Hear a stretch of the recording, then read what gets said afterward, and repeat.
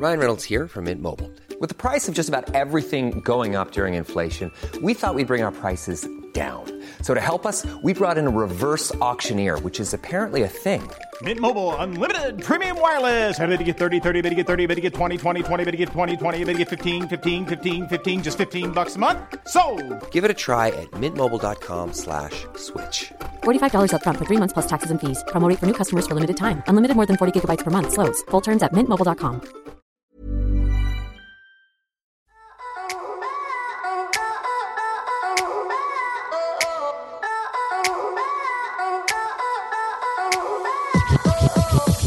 Welcome to Season 5 of And the Writer Is with your host, Ross Golan. Before I give my spiel, I want to acknowledge the music army that listens to this podcast every week.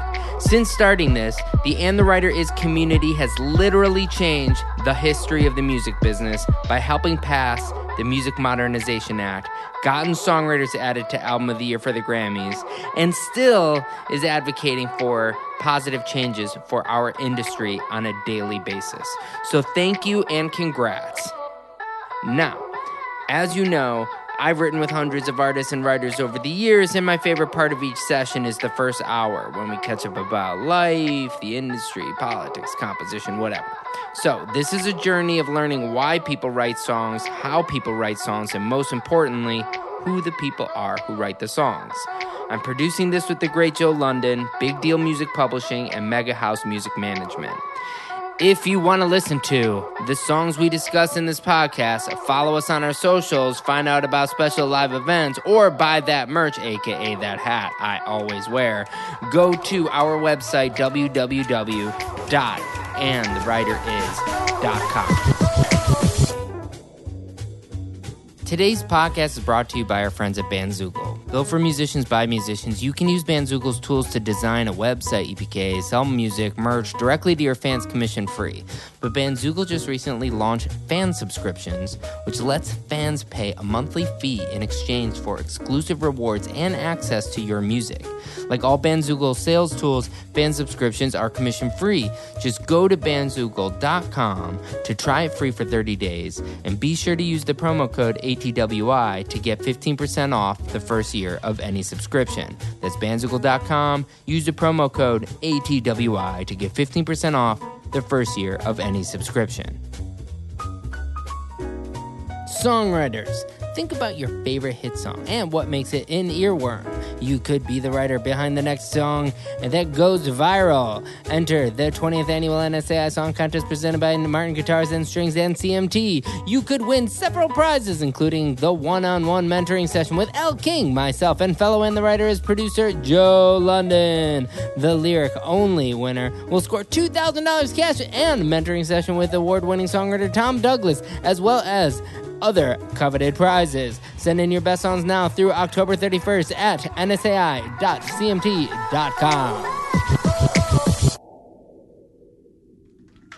Hey guys. I was over by the snacks because when in doubt, that's probably where I am. I was peeing. That's just also probably when in doubt, probably where I am most of the time. Listen to your voice. It's deep. It's resonant. Mine's so Jewish and nasal. It's so Jewish. You love it. You hear it. You know it, baby. Hold on. Those are directions to get to where I am at right now. You guys doing all right? Yeah. Good. This is my day off. All right. So here's actually what's happening. Sam and I are friends. Yes. We did a version of And the Writer Is about a year ago. So I think what's kind of fun about this is that you can see how much happens in a songwriter's life in 1 year of life. Last year, yeah. The last time we spoke, I think I was like fully. I remember talking to you, and I was like, I'm in crisis mode right now. My album's not done. I have no idea what I'm doing. It was like you were like, it's fine. You're going to be all right. Well, that's what cool. When you hear it, you're going to hear this, and then you're going to hear the conversation from a year ago, because I think that's actually kind of interesting. Is we're always so used to now, more, and we're in these crises modes all the time, but it doesn't really It doesn't work that way. My wife is here, and I'm sure she's laughing, being like, I should listen to my own advice. So I'm going to read the interview, or the intro that I did then, so you guys can experience the joy. Okay. Welcome to And the Writer Is. I am your host, Ross Golan. Today's multi-platinum songwriting frontman and philanthropist is as versatile as he is talented, having worked with everyone from Lil Wayne, Wiz Khalifa, Logic, Imagine Dragons, and Ty Dolla $ign. All on one track, by the way. All on one song. To Zed, And the Writer Is alum BB Rexa, all the way from Ithaca, New York. It's gorgeous. This singer doesn't just say he'll be a philanthropist. He puts his money where his mouth is. And the writer is X-Ambassadors frontman Sam Harris. Hey. Thank you. That gorgeous line is still funny. It's still classic. It's still a classic. Those of you who don't know that, anybody who's been to Ithaca... Or been to Urban Outfitters and bought a t-shirt that says Ithaca is gorgeous. Yeah, it's like gorgeous, like spelled like gorgeous, like land gorgeous. Like It's okay. It's an inside joke. Never mind. Forget it. Look it up. Don't worry about it. Okay. Moving on. So, Oh, really? You're from Ithaca? All right. cool. Okay. So you know what's up. Should we start with the X-Ambassadors, or should we start with all the other writing? Because, like you were saying, let's pick You up. can fill them in a little bit just Okay. before. We'll start Okay. with X-Ambassadors. You can give them a little Okay. cliff notes of other stuff that we've done. Let's start from the beginning. Where are you from? I'm from Ithaca, New York. I'm from upstate New York. Okay. And who taught you music? It was a little bit of my mom. So my mom was a singer. She was like a jazz cabaret singer. And around the house, like we had a piano in the house, and she was every once in a while going out to do gigs. And, when I was really little, we did, a couple songs from Oliver, the musical, together at it was cute. She'd bring her kids out and we'd sing. And so which songs? I'd do anything for you, dear. Anything, yes, I do anything for you. Yeah, that was the classic. That was the hit. That was a moneymaker. So good. So good. So you start, skip forward because we got a lot to go through. You're in a band with your brother. Yeah. That seems like either a really good idea or a really bad idea, because I would imagine that people get really competitive with their siblings, but somehow you guys are on stage together on a nightly basis. How did it go from, you guys growing up in the same house to being in a band together? Well, it was, I had my first band when I was like 13, I think, it was my friend Noah, who was originally in X-Ambassadors, playing guitar for us, and then two of our other friends. And it was like my thing, right? My brother's my older brother. He's older by 2 years. And when we were young kids, we got along. And then like as teenagers, we just hated each other. So I didn't want a thing to do with him. I was like, you do not, this is my band. He was playing piano already at that time. But he would sneak downstairs when I wasn't there, because the rest of the guys in my band were friends with my brother. And so he would come downstairs and be jamming with them, and I'd come down, be like, Casey, we got to practice, man. Like, please, can you, leave? And then he'd leave, and they'd be like, yo, your brother's really good. Like, we should play with him. And I was like, no. And finally they convinced me. And in high school, we started playing music together. And that was genuinely what kind of brought us closer together and brought us back together, was playing music together. And our relationship is a very different dynamic. My brother was born blind, for those of you who don't know. So growing up, he would depend on me for a lot of things. And there was, I would say he would also agree with this. There was resentment that built, and it was like, it was tough. It was tough on both of us.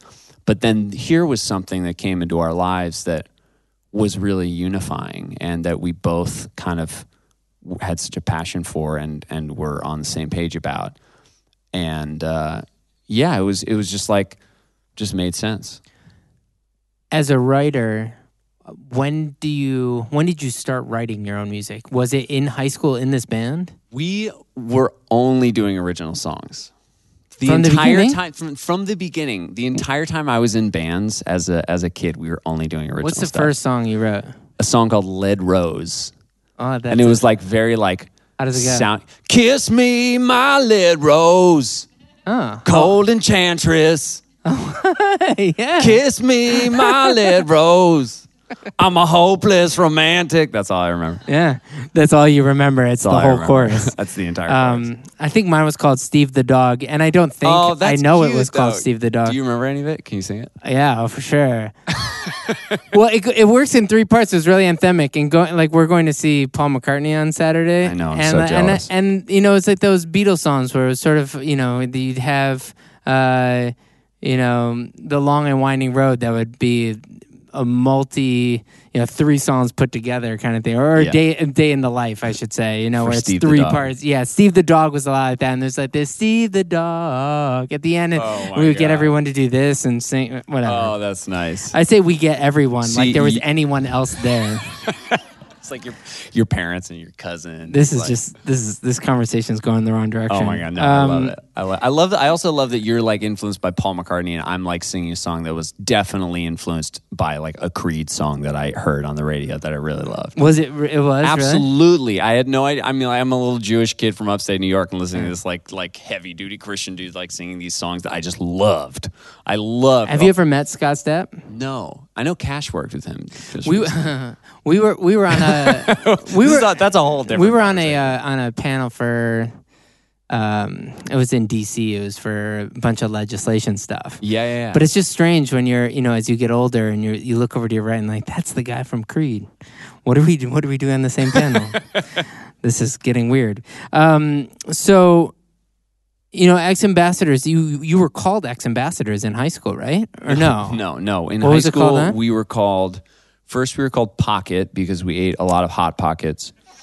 And then we were called Subject to Change because we couldn't come up with a name, and we thought that was clever. Yeah. And then we were nameless for a while. And once we made the move to New York, that was me and Noah and Casey, and then that's where we met Adam. We started playing together in 2006, 2007, and didn't have a name. I think we were called ourselves like The Weight, like the band song, and then we were like Kins, like your brother, like your kin, but Kins, and there was maybe one other name, and then we landed on Ambassadors because we were for the I don't know if anybody here has ever like been in a band before, but it's the worst part of being in a band and the hardest part of being in any band is coming up with a name, and we were in our rehearsal space looking at objects in the room and being like, what about table? What about chair? What about tripod? And Adam, he plays like Remo coated Ambassador drum heads. So he's like, what about Ambassadors? And we were like, yeah, that's fine. Let's just move on. And then it wasn't until we signed with Interscope that we changed it to Ex Ambassadors because the label wanted to put a song of ours on the soundtrack, and they were trying to clear the name, and there were so many ambassadors, and they were like, you're going to have to pay a lot of money or change the name. So we put an X in front of it. There. That's literally, that's And it. it becomes, it's like your gravestone will be like frontman of Ex Ambassadors. You're like, no, it was because it was formerly a drum cover. It's ridiculous. I was in a band called Sacrilicious. And, That's great. And we were like, we've got to be the What only. kind of music was it? Was it like jam bandy? No, Were you ever in like a jam band? I was in a Dave Matthews Fish cover band. Duh, of course.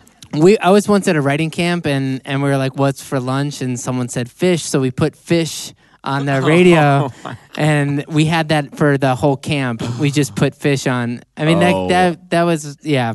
My God. But yeah, even Sacrilicious was, that was taken.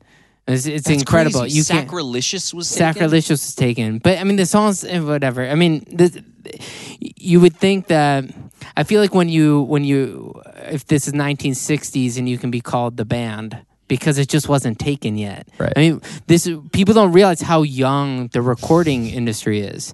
That publishing's only really vastly since 1909. I mean, copyright law from 1886, not going all the way back to that. But recorded music is mostly from the 50s. From Elvis is when we start talking about serious money. And granted that there's recorded music all through the early 1900s and 1917s jazz, and you get through radio, and by the time you get to the recording music industry, it's really only the 50s and 60s. So there was a time where you could have names like the band and they just weren't taken. Right. Which is so crazy. Now it's just that you have to like spell your name in a crazy way, and it has to like have it's numbers and periods in it to like it's wild. It's sure. So wild. So how do you get your first publishing deal? Our first publishing deal. Well, so we were, or did Interscope come first? Was the no? record The deal publishing first? deal came first. Yeah. That was in I think 2012 or 2011. We signed with Songs Publishing, which is now Cobalt, and that was like, I mean, we were a baby band. We had self-released our first EP, which was under Ambassadors. And I think when we signed with Songs, we were still just Ambassadors. And so we had these 10 songs of ours that we had written and recorded on our own and taken out of like a loan of like, we somehow convinced the studio to let us record this record for free, essentially. But we signed a contract with them that was like, we're going to bill you for it, and you're going to eventually have to pay us back. And it was like $50,000. And I think I don't know what our advance was. It was like not $15,000 or something like that from Songs. Not a lot. But it helped pay for some of that, and it helped pay for some touring stuff. And we needed the money, like it was it's so funny because this industry, it's so hard to navigate, even if you know it and have been in it for so long. And, I had like my dad's works in the film industry, and he had some people who were in music, and they would all say like, never sign away your publishing, like hold on to your publishing. And here we were like, in the infancy of our band, like signing away all, just like take it. Like enough money to like live off of for a month. That's great. Okay, cool. We'll do it. We just had to, and that was, but also Songs were, they were a great group of people, and they really loved the music and were passionate enough about us to offer us a deal like right away. Well, not to skip forward, but the importance of licensing, and for companies like this one. Yes. You guys are evidence of the value of a company like Deutsch, because you end up with your first real hit is Renegade, which ends up being licensed everywhere. Yeah. And we're always fighting for these slots for radio chart positions and whatnot, but it's ex-Ambassadors versus Taylor Swift, Drake, Adele, Ed Sheeran, and you're trying to sneak in and be like, check out my song. And if it isn't for people willing to take a risk on seemingly unknown artists at the time, we don't really have a shot. Unless you're writing with those people. Yeah. So what's it like when something like Renegade takes its shape? Well, that song, I mean, like, God, that one really was such a perfect storm of having the driver of the Jeep campaign that it started in, us being in the commercial ourselves, and then on top of that, it being catchy enough for radio to want to play it too, and radio also looks to that, I think, with especially in alternative, and they look for other drivers now. Now they're looking a lot at streaming. Like if a song is really streaming. At the time, like if you had, 1 million streams on a song, that was fine, but if you also had a commercial behind it, that was great. Now it's like you have to have, like song has to be, 20 million streams, in order for radio to start playing it. But it was the perfect storm of all those things, of us being in the ad and then picking it up, and at the ad being, they had a multi-million-dollar ad buy, and it changed everything for us. That was our first foot in the door, and you always need that. And if it hadn't been for the song being in a Jeep campaign like that, I don't know if it. And it's funny because we had actually, prior to that, had the song Jungle come out, which we did with Jamie N. Commons, and that was on an EP, and that song was in a Beats by Dre headphones ad for the World Cup, which was a huge spot, and it was Nabil directed the commercial. It was this gorgeous commercial, and the spot was big, and the song was being played everywhere on television, and radio didn't pick it up, so it didn't do anything. So sometimes it you can have everything going for it, and it still doesn't pop, But this was just one of those lucky situations where the driver was there with the commercial, and then radio did pick it up. Yeah, this is your story, not mine. But when Atlantic went to radio for My House, radio said they didn't like it and they didn't play it, and it just happened. I just heard that on the radio the other day. Hell yeah! Yeah. Cha-ching. But they went and they just because fraternities and sororities started using it on Fridays and Saturdays, it would spike up on iTunes. Shout out, Dave. Oh my God. It would spike up on iTunes, and then all of a sudden everyone was like, it just stayed there. But it was really because of that fall, even though the song had come out before. And then because of that, then it got into a Domino's commercial, and it started getting, and it's the same sort of thing where licensing just kind of forced it into. It has to be so forced into the rest of the world, into everyone's sphere before it can go to radio. It's very rare that it starts at radio and then kind of builds from there. So you write a bunch more hits, Unsteady, Sucker for Pain. That Unsteady was also one that took, we talked about this a little bit, that one took 2 years. It had been out, or 3 years. It had been out already before Renegades. Oh, wow. I didn't realize it was before Renegades on an EP. And so crazy. Yeah, and then after, Renegades came out and people started caring about what we were doing, we ended up going to radio with Unsteady, and that was a slow build, but that ended up actually selling more than Renegades did. I mean, we're all expecting for when we release songs for them to have a really big impact week. Yeah. And we're taught to think like that because the metrics show, and I'm sure that people in the advertising world can relate to this. You're looking at its immediate impact, and sometimes these things have that growth. Is what we're talking about. And it's enough impact over time. Yeah. And to have the wherewithal to stick with something, no matter where it is, and for a company to say, no, we believe in this, even if it isn't reacting today, that it will react over time. That takes, a whole community to make that happen. Yeah, that takes a lot of chutzpah. There you go. I like that. Sucker for Pain becomes, that feels like the first time where you really wrote for somebody else. Yeah, which is so funny because this song comes up all the time. It comes up all the time with us.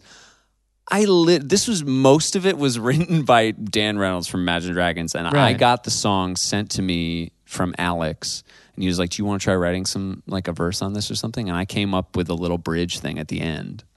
Crazy. And that's it. That's all I did on it.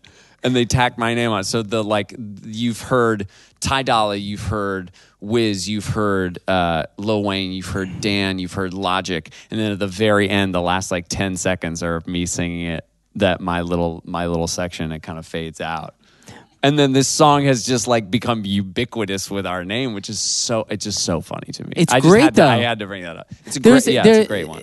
When the first time I met Flo Rida was over Good Feeling, and I wrote the bridge when it was Good Feeling with the Avicii track.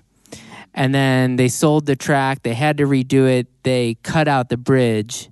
But for a while, I had 2.5% of a worldwide #1 song. Yeah, which was totally fine because then it would have been like, oh, it's written by this guy. Even though it's like, let's be honest, I was next door. But I think I have like 1% on cool. that. I'm gonna, I'll make it sound like you get 90. So then, that's sort of where we left off before. Yeah. I don't know if we have any more time, but I'm gonna go anyway. Let's just go. We're just gonna go. So at that point, you're working on another album that seems like it's taking forever. Yeah. Last time we talked, I was like in the midst of it. Because, also like we were just going through a lot of changes. One of the members of the band, we had kicked out of the band and, we had stopped working with Alex. We were working with other producers and the label was changing. Songs got bought by Cobalt. There was lots of stuff happening, lots of things changing. What was it that all those seem like negative transitions the way you're talking about them, but all of those turn out to be positive? Oh, yeah. Yeah. When did you realize those were all positive? I think it had to be when we finally were able to like stop and look at where we were. We stopped touring. We had just been on tour and thought we could make a record while we were touring, which we had done on the first record, which was crazy. But we, I think, had to take a breath. We looked at all the songs we had written. I think it was reflected mostly in the songs that we had written up to that point, because they felt so raw and felt so genuine, and we had really leaned into this idea of vulnerability as a band, and as me as a songwriter, I fully leaned into that because I had found with Unsteady a song that was very personal, a song about my parents' divorce, and about like that kind of that feeling of helpless isolation as a kid, and it was weird to write about because I was like, who cares? Who's going to care about this? This is like boohoo. But it really, affected a lot of people, and had fans, of ours coming up to us and talking about that type of vulnerability. Through all of this kind of struggle, we were able to really turn into our weapon, and I think it fed into everything else that we did too, with collaborating with other people too. Sure. Boom comes out, and it has like, you and I are Ricky Reed brothers, where we share the same producer. Yeah. You do that. That song comes out, and it has this urgency to it. Mm-hmm. Having been going through this time of like waiting for music to come out, was that by design to go with that song first because of that urgency? Well, originally we were going to go with a different song first. Label wanted to go with a different song. They wanted to go with Hold You Down, which we ended up putting out last. And I loved that song too. At this point, I was kind of like, when it comes to picking singles, man, I know we've talked about this a little bit. There are a lot of songwriters that we know and artists that we know who are like, I know what that first single is. Like, I want to go with this. Like, let's go. Sometimes, in our experience as a band, the songs that have been the ones that have gone, like Renegades, we didn't think was anything special when we wrote it. Like I just don't have that in my brain, to like be able to be like, that's a hit. I will pour my heart and soul into these songs and make each of them feel like they could have the potential to be hits. But like at the end of the day, I don't think any of us really know which ones are going to be like the ones that pop. That one, Boom, in particular, was we got a sync for it. We got a really big sync for it with NBA, and we had to shift gears completely. And also, I had been kind of leaning towards that one personally as the first single, just because like you can tell, like I don't know, when I would play it for people who had nothing to do with the music industry, I play it for like my friends who have a 7-year-old and an 11-year-old kid, and the kids would be like, boom, boom, boom, boom, boom. That's when I knew, like, Right. oh, this one's cool. So, last time I saw you in person was at South by Southwest. I saw you. I don't know if you actually did. You see me up in the balcony there at the church? No. I didn't. I'm talking about your show, not mine. Oh, right. Yeah. We both played at South by Southwest this year, but I saw you. Just to paint this picture, we're in Austin, Texas. It's a beautiful, like stunning night. Lots of stars, really pretty. The skyline's incredible, illuminating behind the stage where there's a river, and then there's this stage. And most of us when you're talking about the beginning of your band, you're talking about you play into rooms that if you can bring 150, you play in a capacity for like 100, so that way it looks crowded. And you do that for years, and maybe you go to a capacity of 100 to 300, maybe 300 to 1,000. And that place was packed, and there had to be 10,000 people there. Yeah, man. And to see you on stage and to let loose, it seemed like you're more comfortable in front of 10,000 people than where we were when we were even talking in an interview last. So to see us having this interview a year ago where you're not sure about when the album comes out, and then you're performing in front of 10,000 people. I wasn't sure about anything. I was like literally having like a full-on crisis when we were talking last. That's what it's for. It's like therapy. It was great. That's kind of what a session is anyway, though. I know. Yeah, it's true. But that was great. I want to talk about your other writing because I think this is important. In the songwriting community, and if any of you know any songwriters, there's a guy named Jay Cash who's probably one of the smartest, one of the most accomplished guys in the business right now. A guy named Ricky Reed who produced his album and my album, also one of the best. And behind your back, you are their favorite writer to write with. Oh, shut up! So that's not true. No, I mean, look, you wrote almost all the songs on the Game of Thrones soundtrack, which happened since we last hung out. And then you wrote 3 of the songs on the Lizzo album, which is another situation where patience does wonders. Because now she's, one of the biggest artists in the world, and out of seemingly nowhere. Out of nowhere, man. Well, not out of nowhere. I think she was just getting ready for it for a very long time. But both of these things, if you list the people that you worked on here, whether it's SZA, The Weeknd, Travis Scott, Maren Morris, Chloe and Ellie Goulding, A$AP Rocky, James Arthur, Lennon Stella, and Lizzo, all this stuff happened since the last time I saw you. Yeah. How? It's so crazy. I don't know. I think... Why is it all happening now? I wish I could tell you. I think that a lot of it had to do with just like practically being here, being in LA, because we had been on tour. As I said before, we had not stopped touring. We toured from 2012 to like the halfway through 2018, pretty much. That was like just we were gone, and then I called our manager, Seth, in a full panic, and I was like, we're touring right now, and we don't have a record done, and we're just touring off of new singles. I feel like I'm going crazy. So we got off the road, and, albeit the couple of the Lizzo songs, Jerome had been written prior to this. I think we started writing Jerome like at the end of 2017.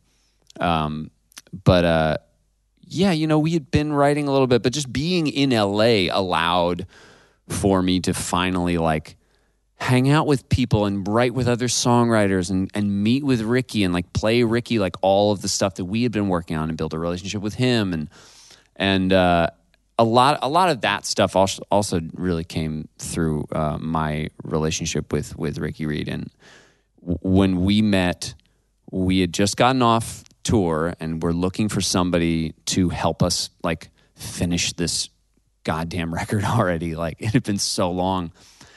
And we sat down with Ricky and again, as I said, we played him like 40, 50 songs. This is a testament to this guy. He listened to every single one and like right off the bat was just like, okay, this is what I think about this one. This is what I think about this one. This is like all just kind of like first instinct, and not in a way that felt like too harsh or too dismissive or like not harsh enough. You know, like he's very good at finding a balance and talking about stuff.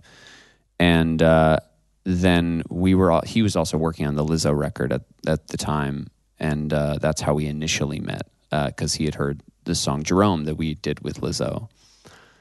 And then we finished our record together, the X Ambassadors record. And when we finished that, we had this song called Baptize Me that was just an early demo I had sent to someone at Columbia, this guy Greg Johnson at Columbia, and Greg had passed that on because I was trying to shop. We all do this. I'm like, hey, what would this work for this artist? This song could be good for this person, and I was just sending it out to a bunch of A&R people that I knew, and Greg showed that song to Imran. Imran heard it, thought it would be great for Game of Thrones, showed it to Ricky, and Ricky was like, oh, I'm making a record with this guy. I know this guy. So he calls me up and it's like, hey, I know we just finished making an album together, but do you want to essentially make another album together? And I was like, yeah. So, yeah. I mean, it's seeing Game of Thrones and the success of that and putting out these sort of first official album with those artists, do you feel like there were certain expectations, certain pressures, and are you satisfied with the process? I had such a blast doing it.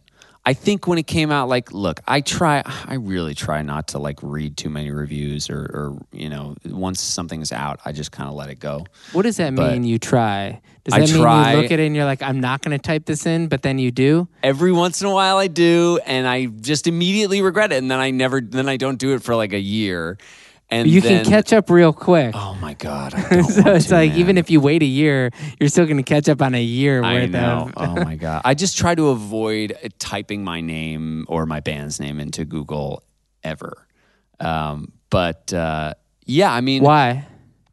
Just because I think it's like, well, I think to a degree it can be so subjective, people's opinions about the music, and I also don't want to be that guy who like reads a bad review of my shit and then goes on Twitter and like gets mad at like some person who wrote this review, and it's their job. Like it bugs me a little bit that now this is becoming like a common occurrence, with people kind of going at journalists, music journalists, or whatnot, for their reviews, unless it's something that is inappropriate, if it's sexist, if it's racist, if it's a really like awful comment that is being made, then that deserves to be called out. But if it's just a bad review of it's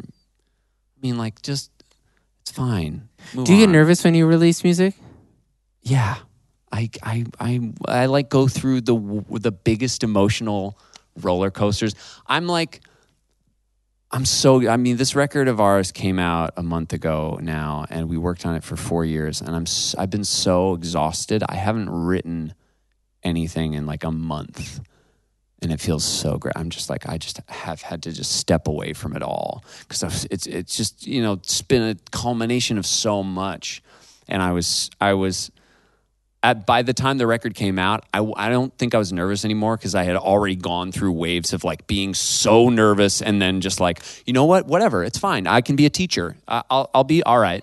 I'll be all right. I'll figure something out. Like people are going to hate this, and I'm just going to move on, and it's fine. Why do I care what other people think? And so at that point, I had just gone through just so much. I felt nothing when the album came out. Nothing. But other than then we started touring and started playing shows. So that then you helped. see what it looks like when people actually are there, and that made all the difference. And I'm so grateful that we've started this tour when we have, which is like right after the record came out. We started playing the songs live, and you see how people react to it, and it's totally different. Having released this album, are you already? I know you said you're taking a break from writing, but I'm filling the well right now. That's what I'm doing. Filling the well. Yeah. What about writing for other people? We've started doing a little bit of that again. We do have some songs though that we have kind of a sonic direction for the next record, which is surprising. Yeah, during the writing process of the Game of Thrones record, I landed on this one song that we did and that we started with Ricky that felt really cool and different. I don't know if it's like a single or anything, but it just felt like a cool vibe, and I think we're going to chase that a little bit over the next couple months. So there's a direction.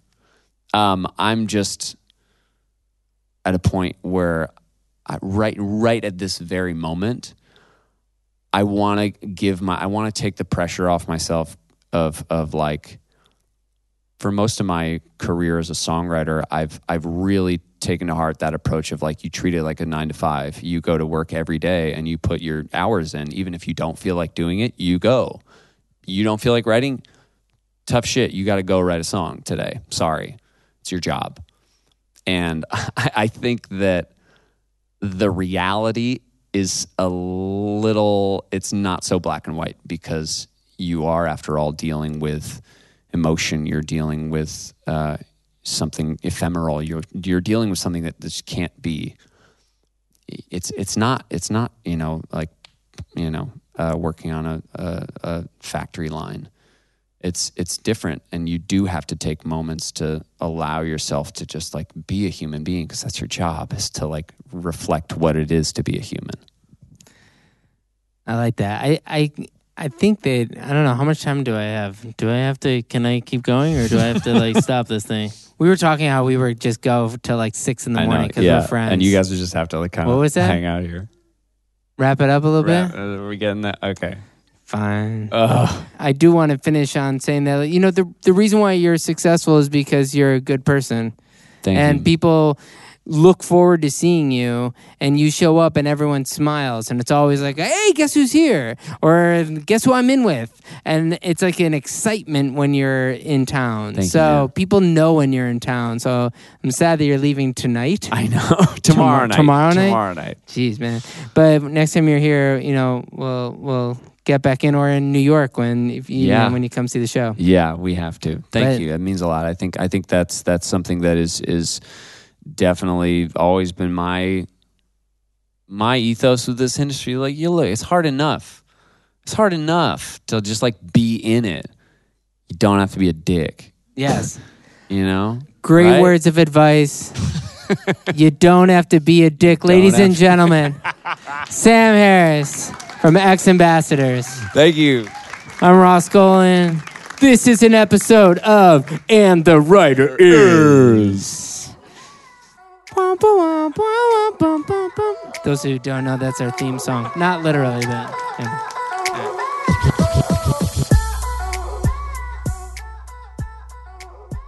Songwriters, you could be the grand prize winner and score up to $5,000 in cash, one of 12 Martin guitars, as well as a mentoring session with Elle King, Joe London, or myself. The lyric winner will win an opportunity to be mentored by award-winning songwriter Tom Douglas, as well as other coveted prizes. Enter the 20th annual NSAI Song Contest presented by Martin Guitar Strings and CMT now through October 31st at nsai.cmt.com. NSAI, the National Songwriters Association International, is one of the biggest supporters of songwriters and played a major role in helping pass the Music Modernization Act, a historical piece of legislation that allows you to have a future as a songwriter. This is your opportunity to experience industry access, one-on-one mentorship with hit songwriters, and fund your creative passions. Song and lyric-only categories are open now for submissions. We can't wait to hear your songs. Today's podcast is brought to you by the musician website, Bandzoogle. And for regular listeners of And the Writer Is, you already know you can use Bandzoogle to build a website, EPK. You can sell your music merch, commission-free. You can promote your shows, collect emails from fans, send professional newsletters, all that stuff. But Bandzoogle, since season 4 of And the Writer Is, has now added a new crowdfunding feature that lets you crowdfund your next project commission-free. That means you don't need a record deal anymore to pay for your album. You now can do pre-orders. You can do your own bundling with digital music and CDs and vinyl. You can report sales to SoundScan. You can create custom merch bundles. I mean, it's really an all-inclusive website. It's really impressive. So you can go to bandzoogle.com and try it free for 30 days, or you can use a promo code ATWI to get 15% off the first year of any subscription. That's bandzoogle.com, promo code ATWI to build a website for your music.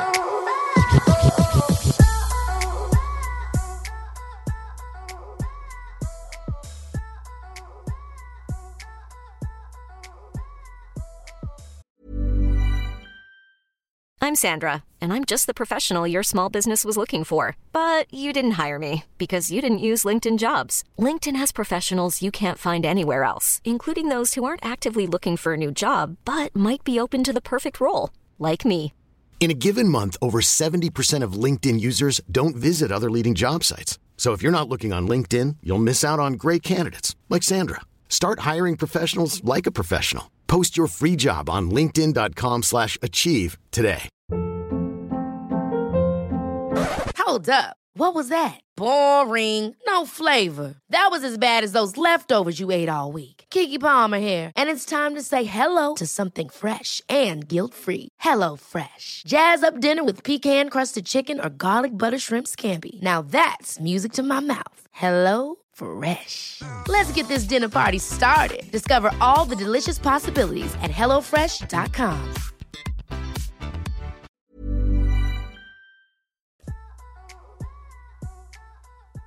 Welcome to And the Writer Is. I am your host, Ross Golan. Today's multi-platinum songwriting frontman and philanthropist is as versatile as he is talented, having worked with everyone from Lil Wayne, Wiz Khalifa, Logic, Imagine Dragons, and Ty Dolla $ign, all in one song, by the way, to Zedd and the Writer Is alum Bebe Rexha, all the way from Ithaca, New York. It's gorgeous. This singer doesn't just say he'll be a philanthropist. He puts his money where his mouth is.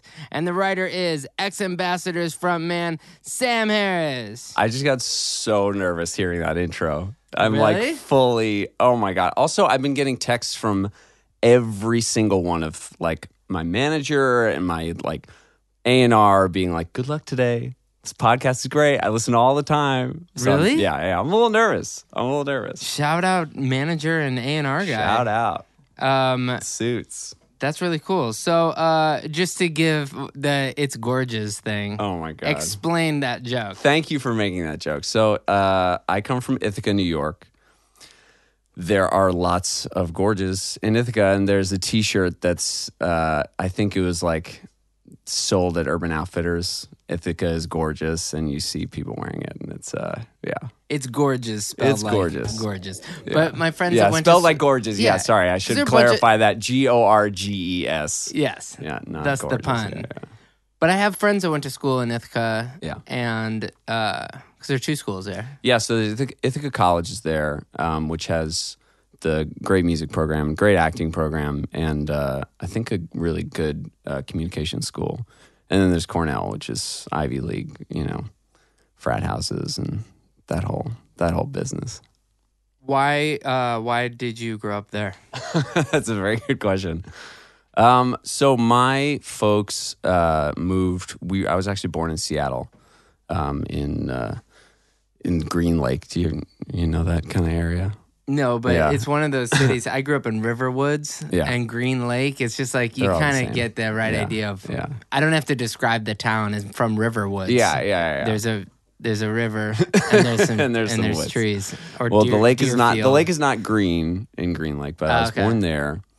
And my parents, my dad is a publicist for in film, and they had moved from LA because he was like, I got to get out of LA. He grew up in LA and met my mom here. She was a singer, and they moved to Seattle. It was Northwest. It was like calm, peaceful. He could still commute easily, and he was always on set too. So they figured it was close enough to L.A. Did he work on anything we know?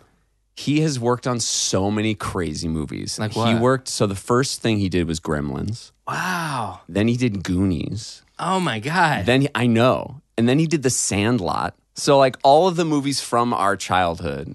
Like I don't know how old you are, but I'm almost 30, and that's like those are all the movies from my childhood. And he worked on them. And he worked on Gladiator, Thomas Crown Affair. Crazy. Perfect Storm. He's so does he have Oscars then? He doesn't have Oscars. So he's a unit publicist. A unit publicist is basically his job is the guy on set to be super friendly and like convince the actors and directors like to take 5 minutes and do an interview with, Entertainment Weekly like their trailer. And get photo approval from people. That's his job. And he hangs like my memories of hanging out with my dad on set was him reading a paperback novel, like sitting on the curb somewhere, like just saying hi to everybody. Cool. Yeah. It was amazing. It was so cool to grow up with that. But anyway, so they moved to Seattle, and then they decided that wasn't calm and peaceful enough. So they wanted to go like even further away from everything, and they moved to Ithaca because my mom is originally from Rochester, upstate New York, and Eastman, also good music school. Yeah. Rochester is great, man. It's all those cities in upstate have kind of Why gone are there good through. music schools? And because Syracuse has a good school, and I don't know. And NYU has a good school, and I mean, yeah, it's an interesting area to have. NYU makes more sense than right Ithaca, 'cause it's New York, right? Yeah, but I don't know. Did your parents play music? Yeah, so my mom was a singer. My mom was she did like cabaret, jazz, kind of lounge stuff. She worked as a musician for her entire life. I mean, she still sings a little bit every once in a while now, but she right after college, she started working full-time as a freelance musician in LA. She worked in Atlanta. She worked all over the place. Did they teach you instruments? So not really. I mean, because you're in a band. Like, I mean, I'm in a let's band. Let's give the story of your band, because you're in a band with your brother. Yeah. Which is super unique. Yeah. To get that, I imagine that means that you guys were in a band together when you were 3 going on. You know what? Actually, no. We didn't start playing together until we were in high school. So my brother and I have a very complicated. I love him so much. We have a very complicated relationship. Why? Well, because growing up with me as his younger brother and him, he's like 2 years older than me. He's blind. He was born blind. And so a lot of our childhood, I kind of looked out for him, took care of him. But I was his little brother too. So there was like a little bit of a contentious kind of like, you're my little brother, you shouldn't be taking care of me, but I rely on you for certain things. So there was a lot of tension growing up until we started playing music together in high school. And that kind of like melted some of that tension away. And is that why you guys started playing music together? No, we started playing music together because everybody else in my band knew how good my brother is, or knew how good my brother was. He would like sneak down to we'd have rehearsals in our basement, and he would sneak downstairs while I was like not there and jam with the rest of the band. And when I'd come down, he'd just be there with his keyboard. And what instruments he plays? Yeah, he plays keyboard. Yeah. He calls it the stereotypical blind man instrument. Yeah. Why is? Because it's a complicated instrument. Maybe it's because you don't see white and black keys. He has a little bit of his vision. So he has like 10% of his vision. It was the easiest thing for him to see because of the contrast of the keys. And then he realized he could pick stuff up pretty easily by ear. He did have a great teacher, this woman, Molly McMillan, in Ithaca, and she's an incredible jazz pianist. She actually accompanied my mom for most of the time that my mom was a working musician. And so he learned from her. and yeah, just loved it. Like, just became completely obsessed with it. Did you ever find that being in a band with your brother, was that ever a thing where it's like, I want to do my own thing? I mean, there has to be a point where just that's why I didn't want him in the band. Yeah, I was like, no way are you taking over this is my thing. Yeah, like you can play music on your own, but like let me have my own thing. So it definitely took just everyone kind of in my band at the time. What was that band called? We were called the Fuzz Brothers at the time. Yeah. I don't know where that name came from. You have a beard? Maybe yeah, it's from... I had a beard back then. I was an early bloomer. Yeah. But I don't know where that name came from. I mean, God. Were you releasing music at that time? We were. But when is this? High school? This is high school, yeah. So I started recording myself and writing songs. I started writing songs when I was like 12. And because I started my first band it was 6th grade, I think.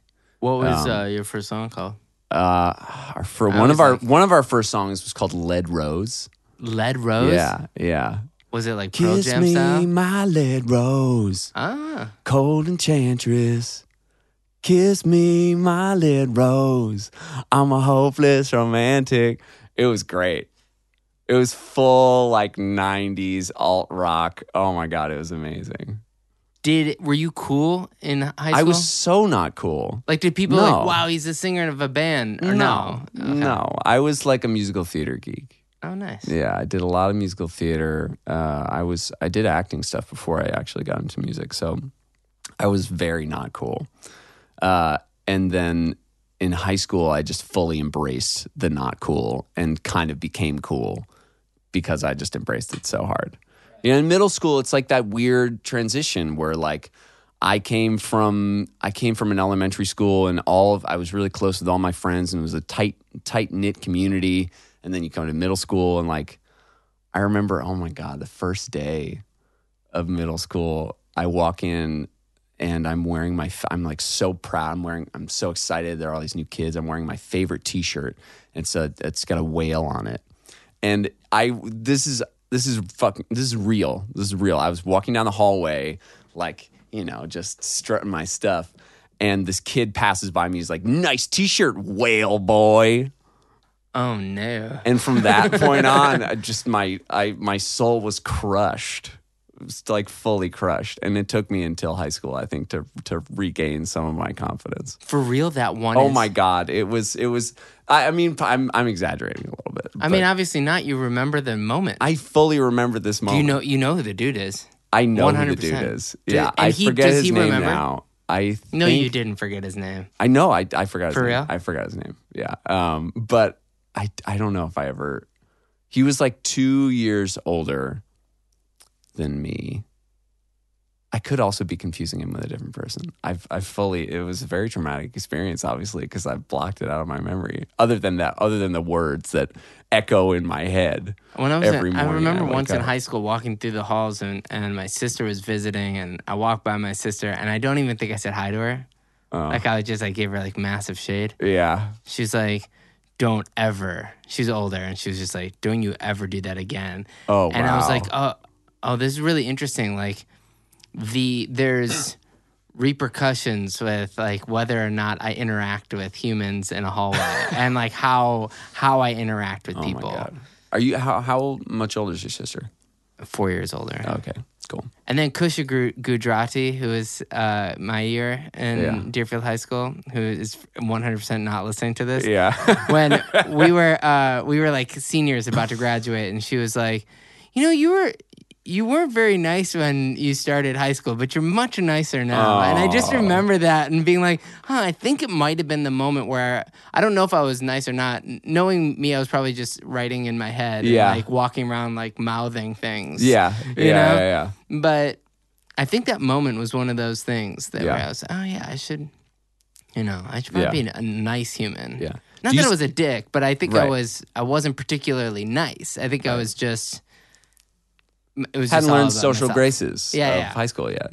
I didn't call anybody whale boy. Yeah. Oh my God, man. Sorry to bring that up again. Really messed me up. I know. I'm like feeling panic just thinking about it, talking about it.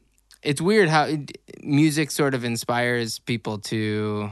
I don't know. It is an outlet for us, and whether you mean to do it or not, you kind of the idea of being in a band. I know a couple of my bandmates. Were you? So you were in a my band. band's in high school for sure. They're listening. A couple of them are listening to this right now, and they, that was the thing that was my activity that I liked because I don't think I liked a lot of my relationships in high school. So I think that was my sanctuary. Was covering Third Eye Blind in a basement. Oh my God. I definitely doing Third Eye Blind covers. I was obsessed with the Red Hot Chili Peppers. I was like a huge Red Hot Chili Pepper fan growing up. Was that influencing how you were writing? Of course. Absolutely. Right? None of my lyrics made a lick of sense. It was just like all about melody and like that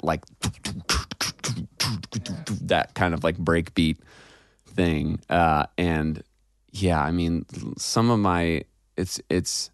Do you ever go back and listen to your songs from like high school and middle school? I can't do it. I also was musical theater-y, and so it was somewhere between Ani DeFranco and musical theater, which, by the way, I love it. I'm doing an album right now that's coming out on Interscope, and it's like this musical that I started like in a way before I knew what I was doing as a songwriter, right? And it's gone over through these processes, but to me, it's like it's the closest thing to me being my natural. That is so state. Cool. That's so cool. My natural state of a musician is somewhere between a more urban Ani DeFranco. It's so weird to say that, but like I think that's cool accurate. Andrew Lloyd Webber kind of. Sure, I'll take that. Oh my God, that's that. Yeah, that's like my. I'll take that. That I mean, I'll tell you the first like piece of music I remember falling in love with when I was like a kid, when I was like 4, was the Phantom of the Opera theme. Yeah. Dun, dun, dun, dun, dun, dun. It was so just arresting and amazing. I was such a musical theater geek. Man. Not to go off in this tangent, but the most valuable. Let's go off on all the time. Okay. I want to go off on all the time. The most valuable songwriter in the world is Andrew Lloyd Webber. Yeah. And second is Stephen Schwartz, who did Wicked. Wow. Not including people like Alan Menken, who did Beauty and the Beast, right? Plus many others. Like those people are worth way more than the Jay-Z's. Yeah. Which is shocking when you do the math. I've been kind of learning about the economics of musical theater, which they don't discuss in LA very often. Yeah. But the value of a hit musical is worth more than the value of a hit movie. That the largest selling.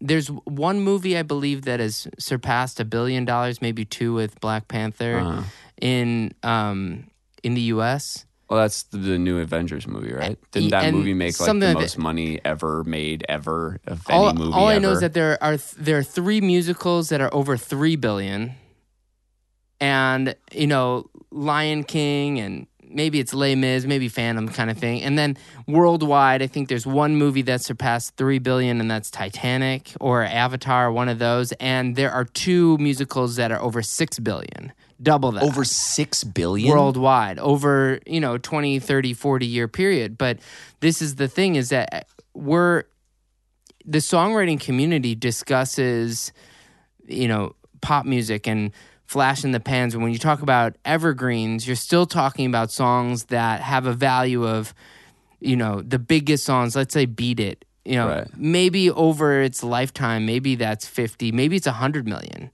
Maybe let's go crazy and say it's worth 500 million. It's still not near the biggest. That's when you're saying Phantom of the Opera. Right. Granted that it takes way longer to get up on on a show, and then it has to be licensed like crazy, and it has to be, it's rare that we have a Hamilton. Most Tony Award-winning shows you don't even know the songs of, know? Yeah. But it makes sense because those are shows that are going to just go on. I mean, like Phantom, I think only just ended its run on Broadway, but it was on Broadway for you're not going to see it. Avengers is not going to be in theaters for the next 20 years. That's the thing. You know what I'm saying? You're making its revenue in a short period of time, and then now because of syndication going down, it's rare that you have, a Seinfeld or Friends. Mostly, TV shows go straight to Netflix, and then they buy rights up front.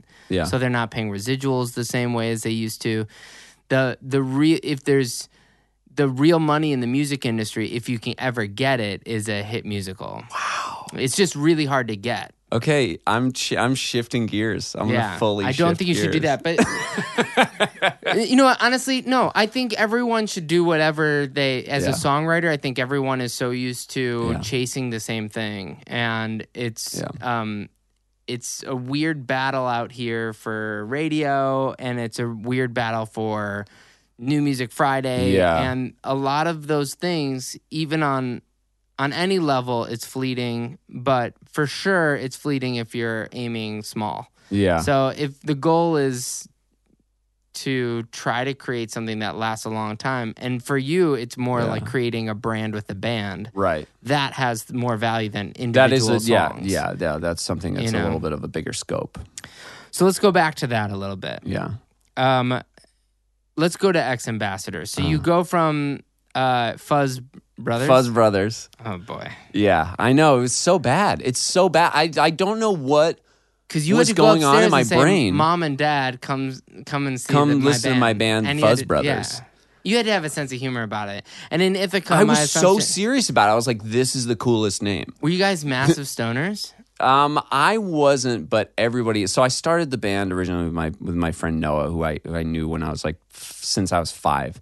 He was a massive stoner. My brother's a massive stoner. I was always around it, so I would just kind of end up just being, blazed out of my mind with everybody. But I was kind of the one driving the train a little bit, so I was the one who would get annoyed. They would play polka beats, just to annoy me. It's like being in a band is so. It's amazing, and when you're just starting out, it's just a lot of just noise, just chaos, full chaos. We used to write songs, and I'm so glad that we don't do this anymore. But when I started out writing songs, it was everybody in the room all at once. I would try to convince everyone to start some sort of a groove, a jam. And then once we found that, I would be sitting there trying to write lyrics and come up with melodies while there's all this noise going on, and while they're messing around and playing. It's like an urban session. It was, oh my God. It was it's crazy. When you show up and there's 15 people talking, and then you're the one guy there trying to write just lyrics. Fully distracted all the time. Yeah. Yeah. So when did the band start as X Ambassadors? We started as X Ambassadors when we all moved to New York. So Noah and I moved in 2006. Met our drummer Adam, who's still playing with us, and Casey moved a year later. So Casey had graduated and went to a piano tuning school specifically for the blind in Washington State, right kind of on the border between Washington and Oregon, right near Portland. And he went to this technical school for 2 years, moved to the city, got a job within the first week that he was there. And so he was working at this piano store on 52nd Street and 7th Avenue, and we were in college, and that's where we started. That's where it all began. 2007. Did you go to college? 2008. Yeah, I went to New School University. Did the other guys? So my brother didn't go to college. He just went to that technical school, and Adam we met in the dorms. In I school. slid him the Fuzz Brothers demo. And he's like, we're changing that name. He was like, no way. Yeah. No, he loved it. He loved it. He's like, Fuzz Brothers forever. Fuzz Brothers for life. For life. For life. How soon from when you started were you recording music? Well, so I had started learning how to record myself when I was like 13. I got an internship at a studio in Ithaca that was this little rinky-dink thing, and me and my buddy we were in like a hip-hop R&B duo at the time. I was a singer and he would rap. And, so kind of Linkin Park-ish? Kind of not even, like more like Jurassic 5. Oh, sick! Yeah, I used to open for them. Really? And it was like my first band I ever. I mean, for like 3 weeks, but that was I opened for them on my first record. That's record. Crazy. Yeah, I was Charlie fully Tuna. That guy was Charlie amazing. Tuna. Yeah, I was like a real backpacker hip hop dude when I was in like 6th and 7th grade. Talib and all those guys. Oh my god, yeah. But I had started learning. I kind of like learned a little bit recording technique from that internship, and then just started like with every paycheck that I got, because I started working at restaurants and stuff as soon as I could. As soon as I could work, I was working. And every little paycheck that I'd get, or any bit of money I'd get, I'd put towards just like buying a bunch of really shitty gear. Like I'd get like those Behringer mixers. Yeah. I got the Tascam USB mixer thing. So I started kind of learning how to record myself and our band very early on, because we just had no money to go into a proper studio, and that was so out of the question. But I knew that other people were doing it. Were you playing in New York? No, this was back in Ithaca, and then in New York, I continued kind of that same process. But I didn't have any of my crappy gear, so I had to like relearn how to do everything with plugins and digitally, and I started working on. That turns out to be more valuable. Oh yes, yeah. Now my setup is so streamlined. What is it? It's a Duet and an SM58. That's so sick. That's it. And I recorded vocals for Renegades, for Unsteady, for Jungle. All of those vocals are just from that SM58 in my Duet from my backpack. The vocals for Jungle were recorded in my fiance's kitchen in her tiny apartment in Brooklyn.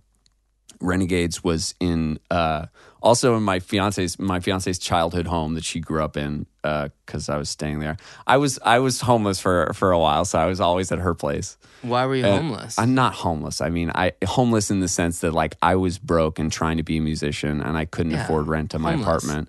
So that's called. Yeah, I mean, that is sort of homeless, and like it's legit. Like for about a year plus, I like quit my job and decided I was going to really, like, if I was going to actually make this band happen. This is around like 2010. I know I'm jumping all over the place right now, but I quit my job. I got like a lucky tax refund. I got like $7,000, and I was like, I can live off this for a full 2 years. And that didn't happen. But I subletted my place in New York and just stayed with my girlfriend and Did she have a job? She was working at a school. She was working at the Brooklyn Waldorf School. Uh-huh. And I was just like, I squandered that money away, and I lived off of. I got 1 year. I got like from 3 different relatives. I got $100 Starbucks gift cards. So I lived off of Starbucks like breakfast sandwiches. Sure. Shit for a while. Yeah, I feel like I'm perpetually paying my wife back for. Yeah, I know. When we first met, and it's like I'm broke, so broke. Yeah. Giving my place back to a bank, and she's coming home from a real job, and would pick up takeout from really like for real restaurants, like real food, and I was eating those corner store sandwiches I lived off of in New York from the bodegas that were like $4 or $5, and that was 2 meals right there. They were big enough that you could have one half for lunch, one half for dinner. But she was supportive of you that you got to stay. I mean, hey, shout out that's to my ride or die. girlfriends. Yeah, Shout out to Tess. So, there you go. But anyway, so I was recording. I was recording when I was a kid, and I learned how to do that and carried that through. So how does it get to? I mean, you get discovered. Something happens between when I read that you were discovered by Dan Reynolds from Imagine Dragons. Something happens from corner shop sandwiches to Imagine Dragons, seeing or hearing you. How does that happen? MySpace? So what happened, it's even crazier. This is why I feel like a lot of our career has just been based on, if you can stomach it, do everything that you possibly can. Play every gig you possibly can. Because they heard of us through we did like this, there was this blog called Alter TV in Pittsburgh, and they would do acoustic performances. And we were on tour opening for Lights. Do you know Lights? Yeah. Canadian? Yeah. Canadian. She's great. So she's amazing. She was the first person who took us out on like a proper tour. Nice. So we were opening for her, and we were in Pittsburgh. And who connected that? Our manager, Seth. So you had a manager. We had a manager starting in 2011. So to back up a little bit, once we graduated in 2010, a friend of ours was working at like a real studio, and he was a great engineer and wanted to record us. So we were like, we found a way to convince his boss, who owned the studio, to let us record an EP on spec. And that like once we put it out, we would pay back the money. And it was like a lot of money for the time. It was like $50,000, the studio bills that we racked up. Yeah. And we were like, we really don't know if we're ever going to be able to pay this back, but let's take a chance. And so we recorded this EP. That was what we were out on the road supporting when we did this blog performance. The guys from Imagine Dragons saw that performance. How did they see it? Why were they watching that? They were in no offense, a van. but like that's such a strange thing to just happen to. Well, this is why. It gets even crazier. So one of the songs from that EP had made it onto a Spotify playlist. Spotify was like just kind of like starting. Made it onto a Spotify playlist from a blogger, a fashion blogger. A person from a radio station in Norfolk, Virginia heard that song, played it for the program director. Which song was that? The song called Litoast. Okay, yeah. This acoustic ballad. Played it for the radio programmer there. That station, 96X in Norfolk, Virginia, always show love. They started playing this song. 96X. I'm just kidding. That would be incredible, though. That would be amazing. Yeah, keep going. They started playing the song, and the song became their number 1 played song of the year. Wow. It was insane, and we weren't signed, and they were the only radio station playing this.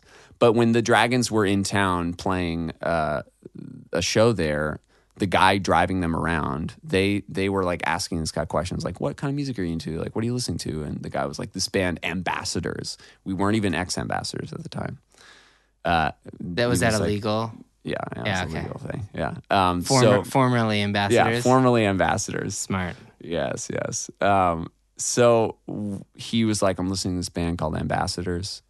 And he played them the acoustic performance from that Alter TV session of a song called Unconsolable. And they loved it and showed it to Alex the Kid, who then signed us to his label, Kid in a Corner, which is with Interscope. And that's kind of where it all started. Goes. Yeah, and so it goes.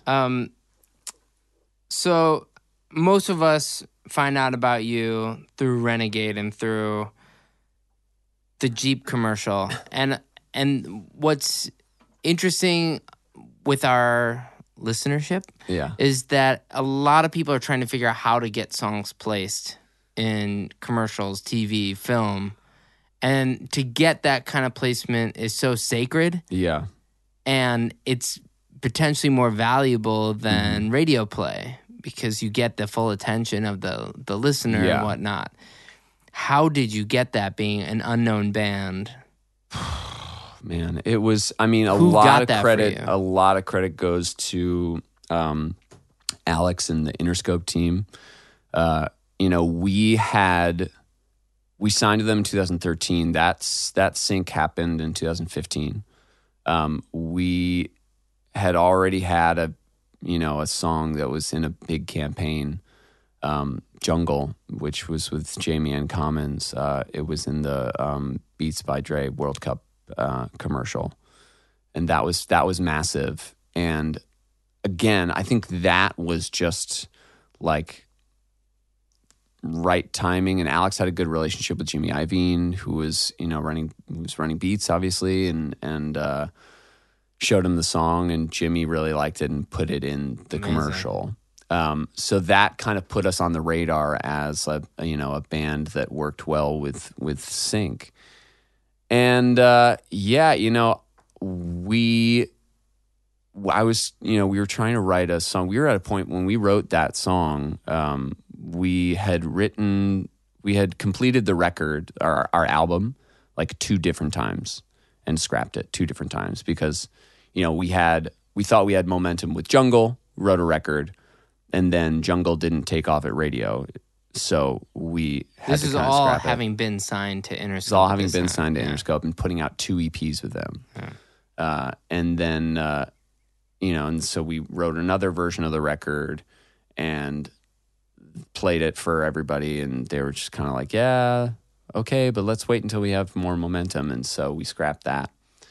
And then Renegades came at the very last minute, and the song very quick, as we were writing it, Alex was like, Alex and Interscope were working with Jeep on trying to create a song because Jeep had some success with like another song that was linked to like a car, one of their campaigns. So they wanted to try and do that again with like simultaneously having a hit song that was like in their commercial and drawing that. So that drew people back to the car and blah, blah, blah. So we were writing the song, and he was like, I think this will work for the campaign. And The song was number 1 on alternative radio for a long 12 time. weeks? Yeah. Is that right? Yeah, like 11. 11 weeks? I think you're being generous. I mean, it was 11 weeks, I think. 10 and a half weeks. 10 and a half weeks. Okay, well, it's a do your parents at that point understand why you've been pursuing? I mean, what was the vindication like when your song reached that? To be honest, man, it was really weird for us because it felt really great to finally like have people paying attention to us.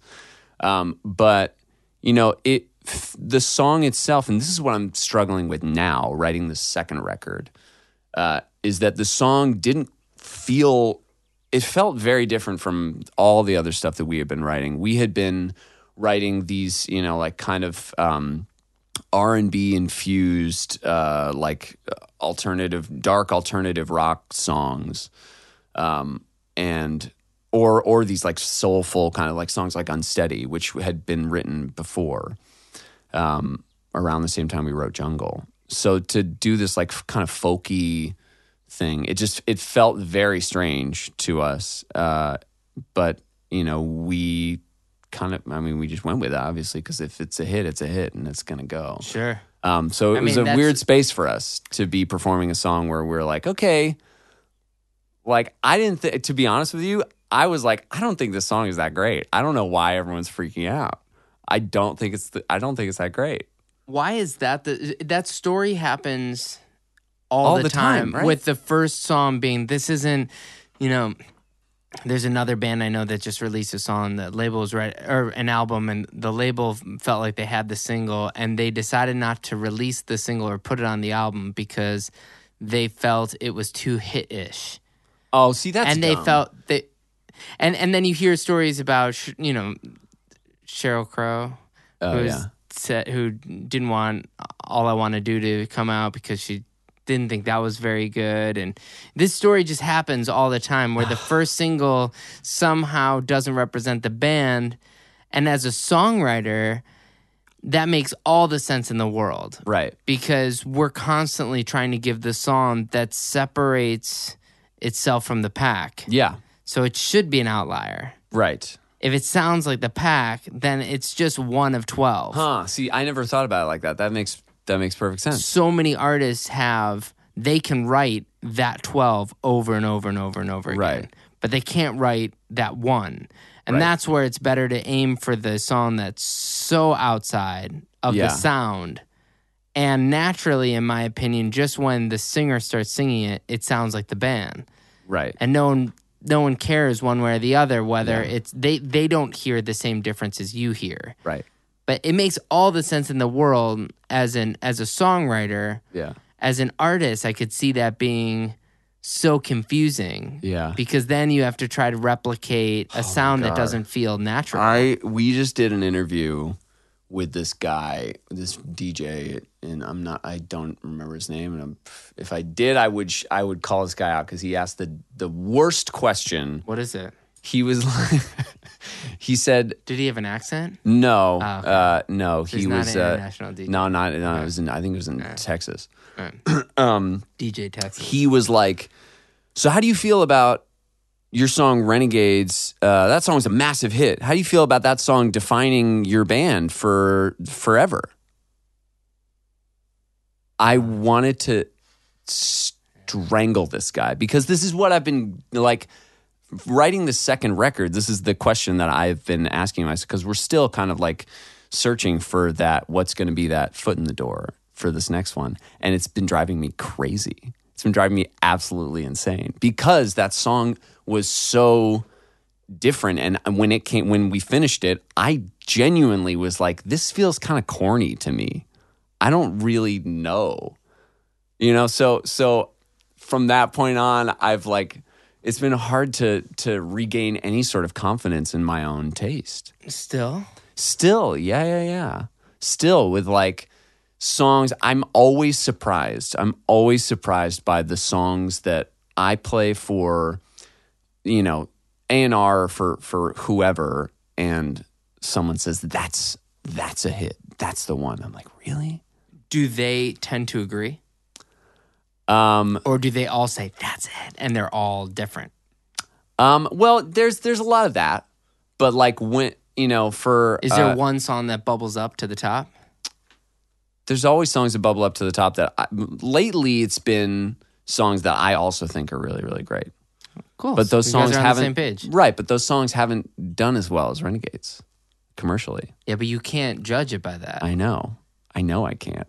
But I'm like still it's hard because we're in this process of getting this next record together, and we're waiting for that momentum that we need from a song that does as well as something like Renegades. I mean, there is something we talk about a lot where the hit song is sort of your tour. You know, it goes around before you ever can keep up with it. You just can't keep up with a hit song. A real hit song is a worldwide thing that you're not traveling that fast. Yeah. You know? And those are obviously very difficult to do because otherwise everyone would do them. Yeah. I think one of the things you mentioned that's interesting is in a band, and I'm sure there are a lot of people who can relate to this, is creating your own momentum and adding the adrenaline to the conversation. Yeah.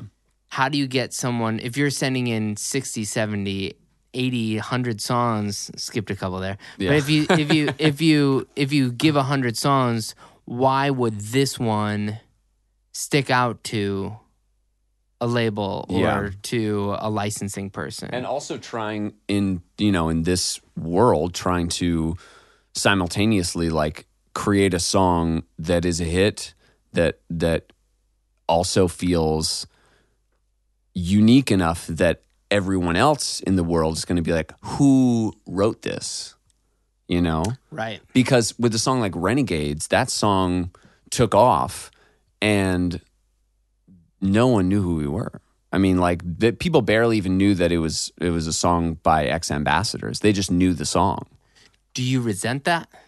No, but what I would like to try and do is like raise ourselves up to the level of some of the songs we've written. It was the same thing with Unsteady. And what was weird about those two songs coming out and both being successful is that they sound, in my mind, they sound like two different bands. But I guess I can't be objective about it. They don't.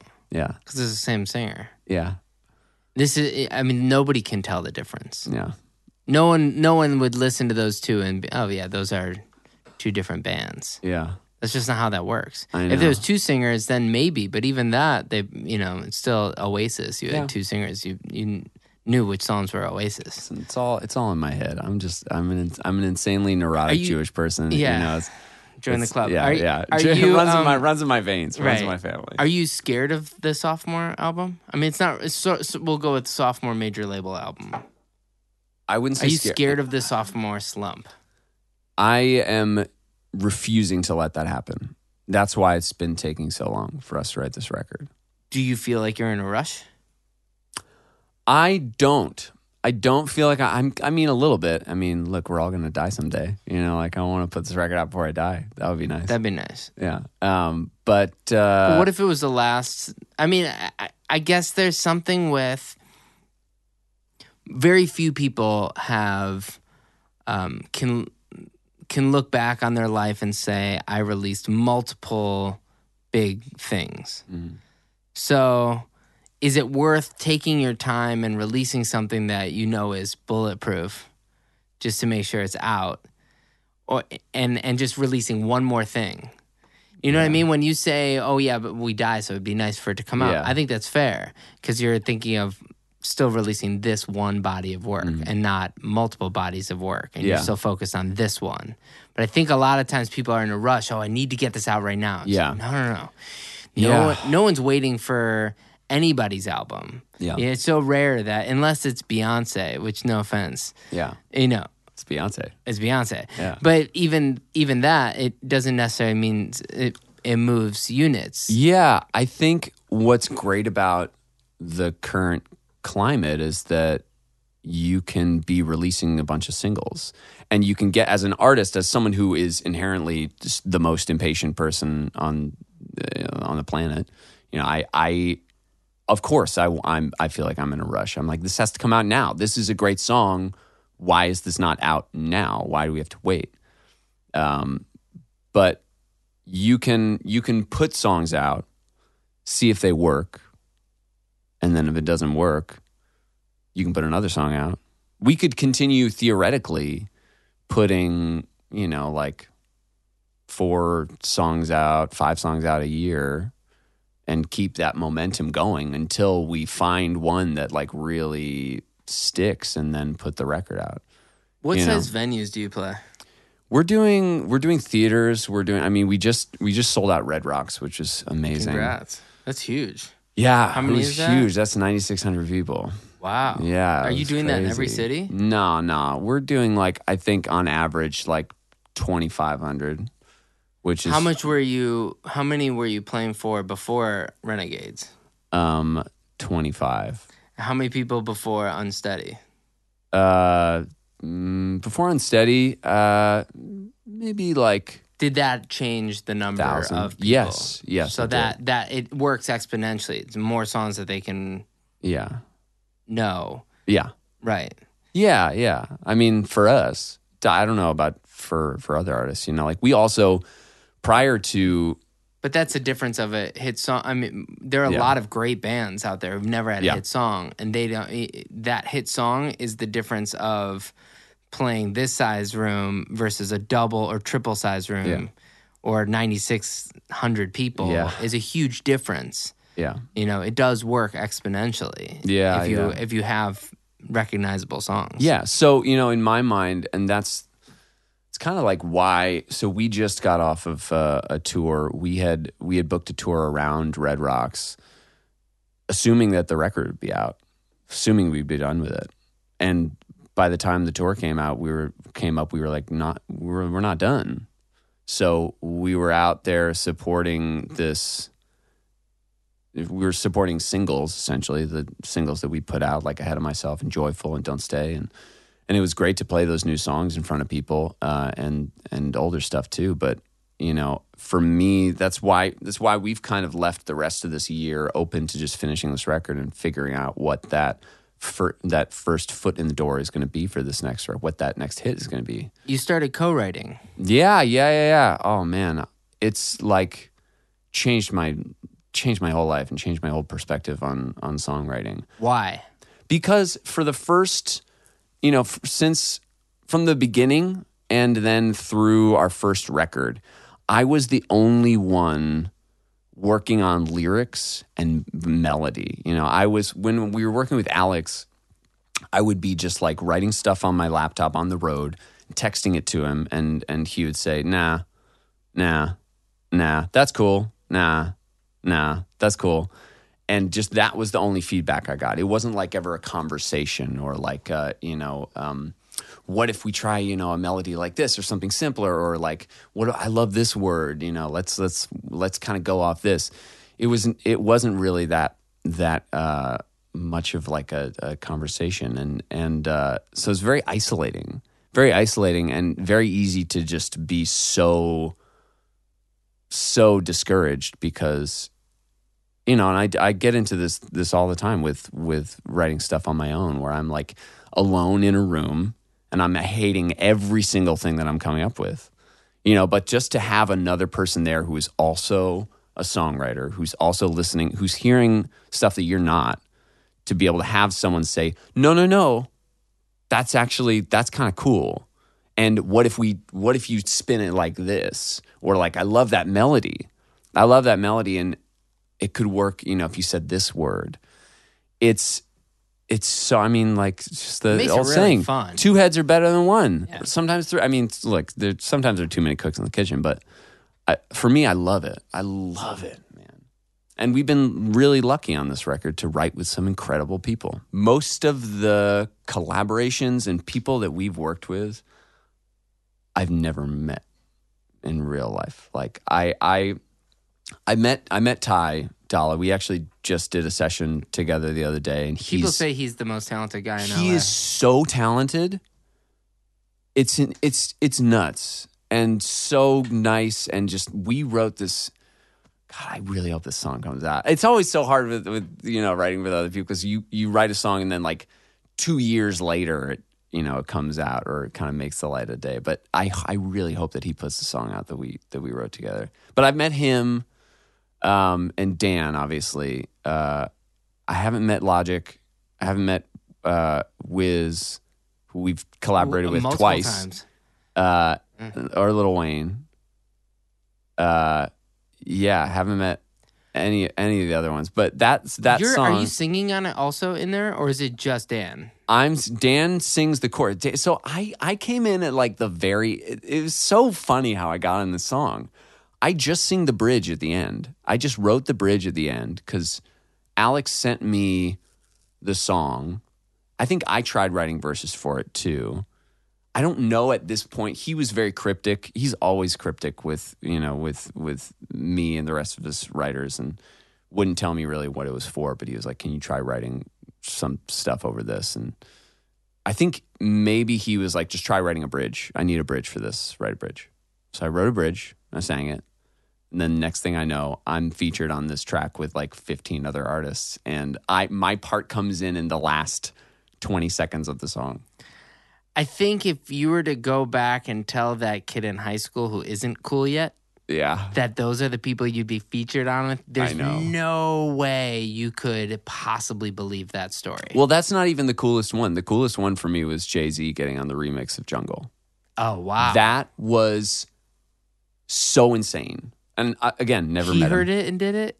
This commercial campaign was so huge, and the World Cup was happening, and they wanted to have a version of the commercial with a rapper on it. And Jimmy Iovine, I think, and Alex, I don't know how this happened, but I just get a FaceTime call from Alex one day being like, "Hey, guess what? I got Jay-Z on the remix for Jungle." And I was walking around Brooklyn. I was like, I think I was going to a session, and still living at my girlfriend's apartment. And it was the craziest thing in the world. And to hear his voice on it was so insane. In our next segment, which we do sort of a 5 for 5, where Yeah. I just mention 5 people. And Yeah. does this mean it's the tail end of it? Have we been? I mean, it's. I want to just. I kind of want to just keep talking. Yeah.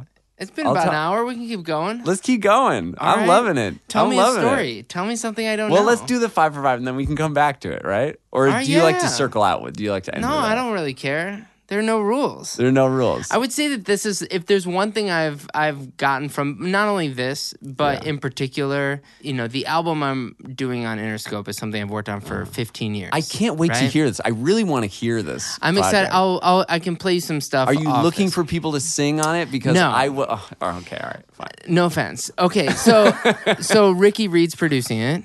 I actually just got in touch with him because he and I are working. We wrote a song with Lizzo. Yeah. That they're working on right now. Did you do below, like in the studio below us? No, we wrote this song with her in a studio somewhere else, and Cool. he's A&Ring her project right now and heard it and liked it. But he's great, man. Yeah. He's amazing. Family. I mean, it was at my wedding. Family.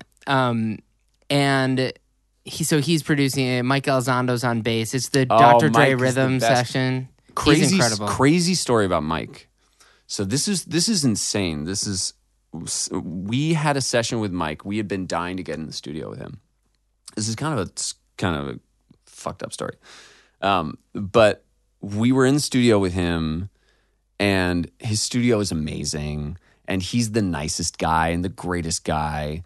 And it was our first day with him, and we're working, we're writing. It's me and Adam, our drummer, and my brother. And all of a sudden, I turn around because I hear something banging, and my brother's having a seizure. My brother had never had a seizure before in his entire life. And this is like 2 hours into the session. He starts fully convulsing, and he's like, I think he's dying.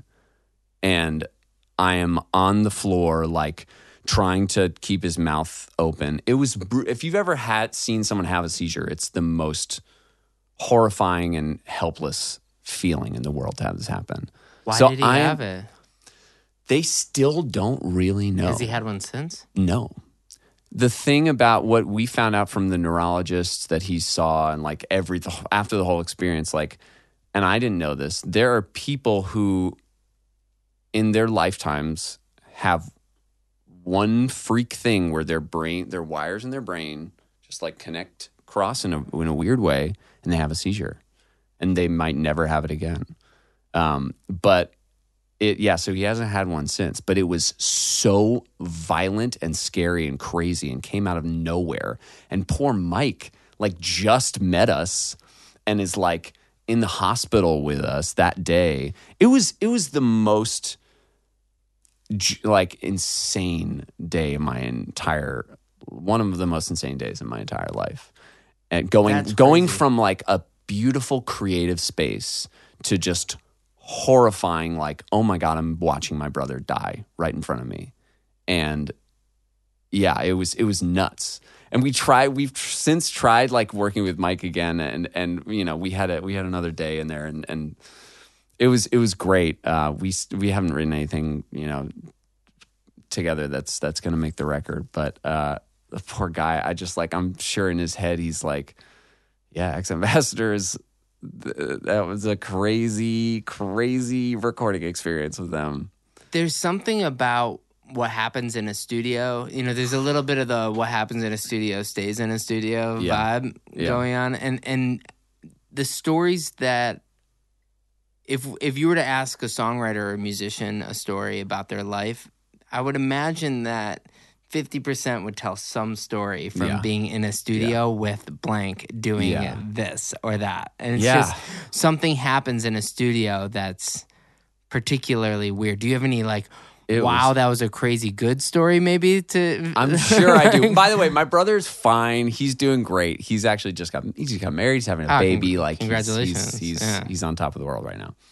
But it was an insane experience. I'm trying to think... I mean, the only experiences that I can think of like that are really amazing in the studio are when you write something that comes out of nowhere that's really great. Like this is very cool because I was such a huge Rage Against the Machine fan growing up. And we got to work with Tom Morello. Wow. And we wrote a song together. And just for me, like, I'll never forget being in the studio and watching him go into the room, listening to a track that we had created. We had already written this thing, and we were going into finished guitars on it. And he just plugs his guitar in and starts playing, and it just sounds like Rage Against the Machine. Yeah. That was one of the coolest things that's ever happened to me in a studio. I went to go see, they did a reunion show for Coachella. That was when they, and same Did thing, you go to that? Yeah, just huge fan. And of course I'm going to go see this. This is incredible. But then this, I'm a 5'10" white Jewish guy. Yeah. And it's their first show in years. Yeah. And they play, and so many of their fans flew in from all over the world and are really aggressive looking humans. Mm-hmm.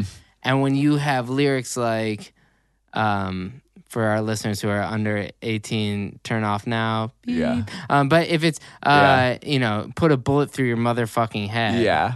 And hearing that with everyone jumping up and down, I don't know if there was ever a show that I decided to leave early other than that. Really? I was so surrounded, and it's so packed. Wow. There's 80,000 people, and you're in the middle of this, and you're just thinking, if there's a time where someone's going to look at me and be like, I want to kill the Jewish kid. It's like, this felt like the moment. So I kind of took off. But, I would have taken the L. I would have just stayed. Just gone, I would have just stayed, man. I will say that, that band changed how a lot of us hear what a band is. Yeah.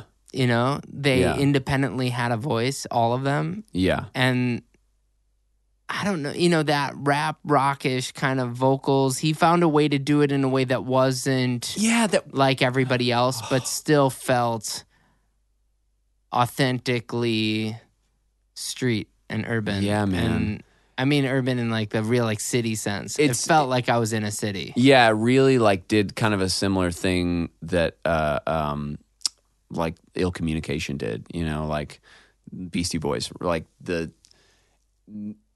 it was rap and it was rock, and it just felt authentic, and it felt just that fucking anger. I'm sorry. It's fine. It's really just that my brother-in-law's in the other room was saying, he said, your niece and nephew, every time you hear it, they're like, why does he have to say those words? No. And you know what? Shout out to my niece and nephew. I promise you, I'm not like this. I got so... Actually, the thing is, I am. I'm just like this. It's just is what it is. I got so nervous. I saw Zach De La Rocha like in the Apple store, I think in Studio City, and I have never been more like I'm mad at myself for not just like even saying something, but I was too afraid. Hashtag they're just like us. I know. Hashtag they're just like us. Yeah, I hear he's a nice guy. Okay, we can do the 5 questions now, or the not 5 questions, but yeah, let's do that.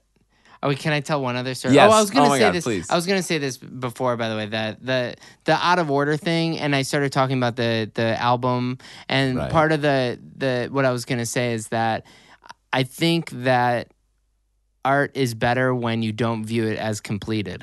Right.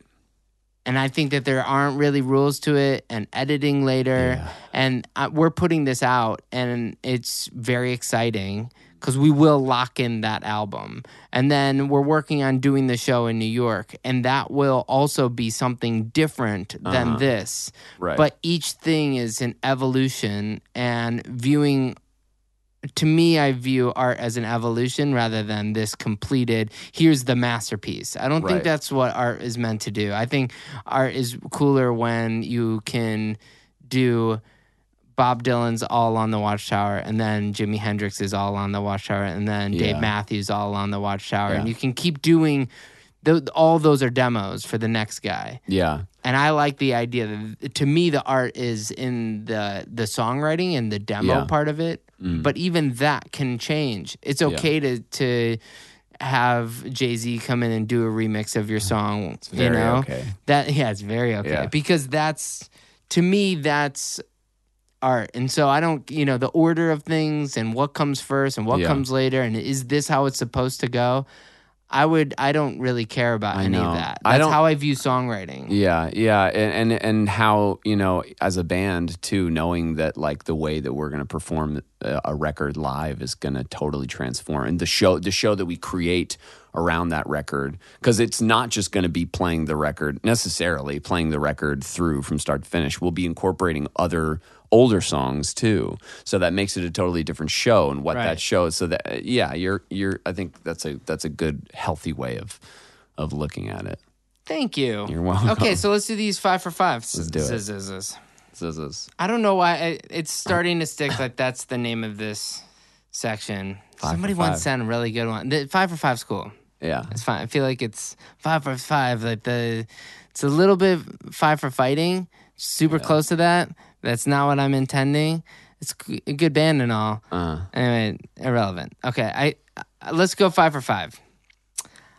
I want to go with each bandmate because I think in your story, each one had a moment. And I want to start with Noah because, as you said, that's who you started this with. Yes. So let's start with Noah. Dear friend. Adam. He's a motherfucker, but I love him. He's always the one who's kind of the realist with me about everything. I send him stuff and he doesn't pull punches with me, which is great. You need someone like that in your band. Absolutely. Yeah. Your brother, Casey. A hero, man. He's my hero. Like through and through, just always someone who I am constantly getting inspired from and who just lifts my life up on a daily basis just by knowing him and being around him. Amazing. Yeah. Dan Reynolds. Singer Great guy. From Imagine Dragons. The greatest guy. And also like a role model, someone I seriously look up to. He is an amazing songwriter, amazing frontman for a band. And Alex the Kid. He's something else. That's all I'm going to say. That's all I'm going to say on that. That's so good. Well, thank you for doing this. Thank you so much for having me, man. Like, seriously, I've been looking forward to this all week. We just got back from the tour, and the schedule's been pretty empty, and this is the only thing on my calendar, and I've been very much looking forward to it.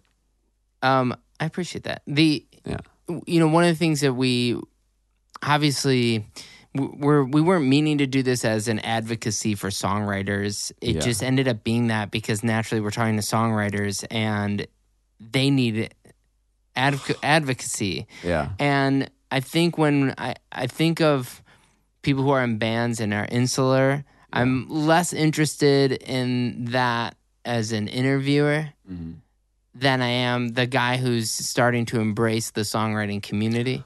I think that if I could give any advice to anyone who's in a band is just do that immediately. Start writing with other writers because you will learn so much. It's so fun to just because again, like you're in your own head like 99.9% of the time. Being in a room with another person, especially another songwriter, it gives you confidence. It gets your ego out of the way. It's so great. And you realize we're all doing the same thing. We all, I mean, like everyone writes differently, but we all kind of write the same.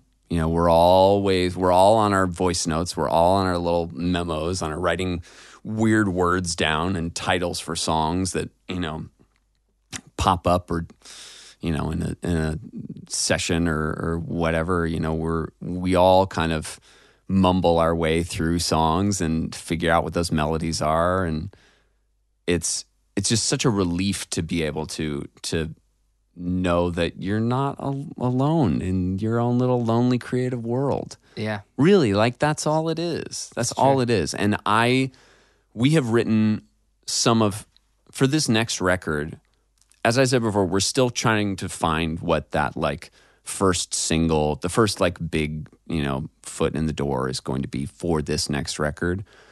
But we have written some of my favorites, and I can objectively say that we've been writing some of the best stuff that we've ever written for this new record. And a lot of that is because we're working with other people, and that collaboration just brings the best out of everybody.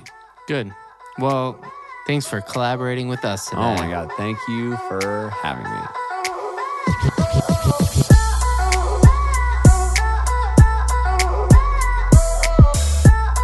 Thanks for listening to this episode of And the Writer Is. If you want to hear music from this songwriter I just interviewed, be sure to check out our Spotify playlist or visit our website at andthewriteris.com. If you like what we're doing, please subscribe to us. You can also like us on Facebook and Twitter. And the Writer is produced by Joe London, edited by Miles Bergsma, and published by Big Deal Music. A special thanks to David Silverstein from Mega House Music and Michael White. Until next time, this is Ross Golan.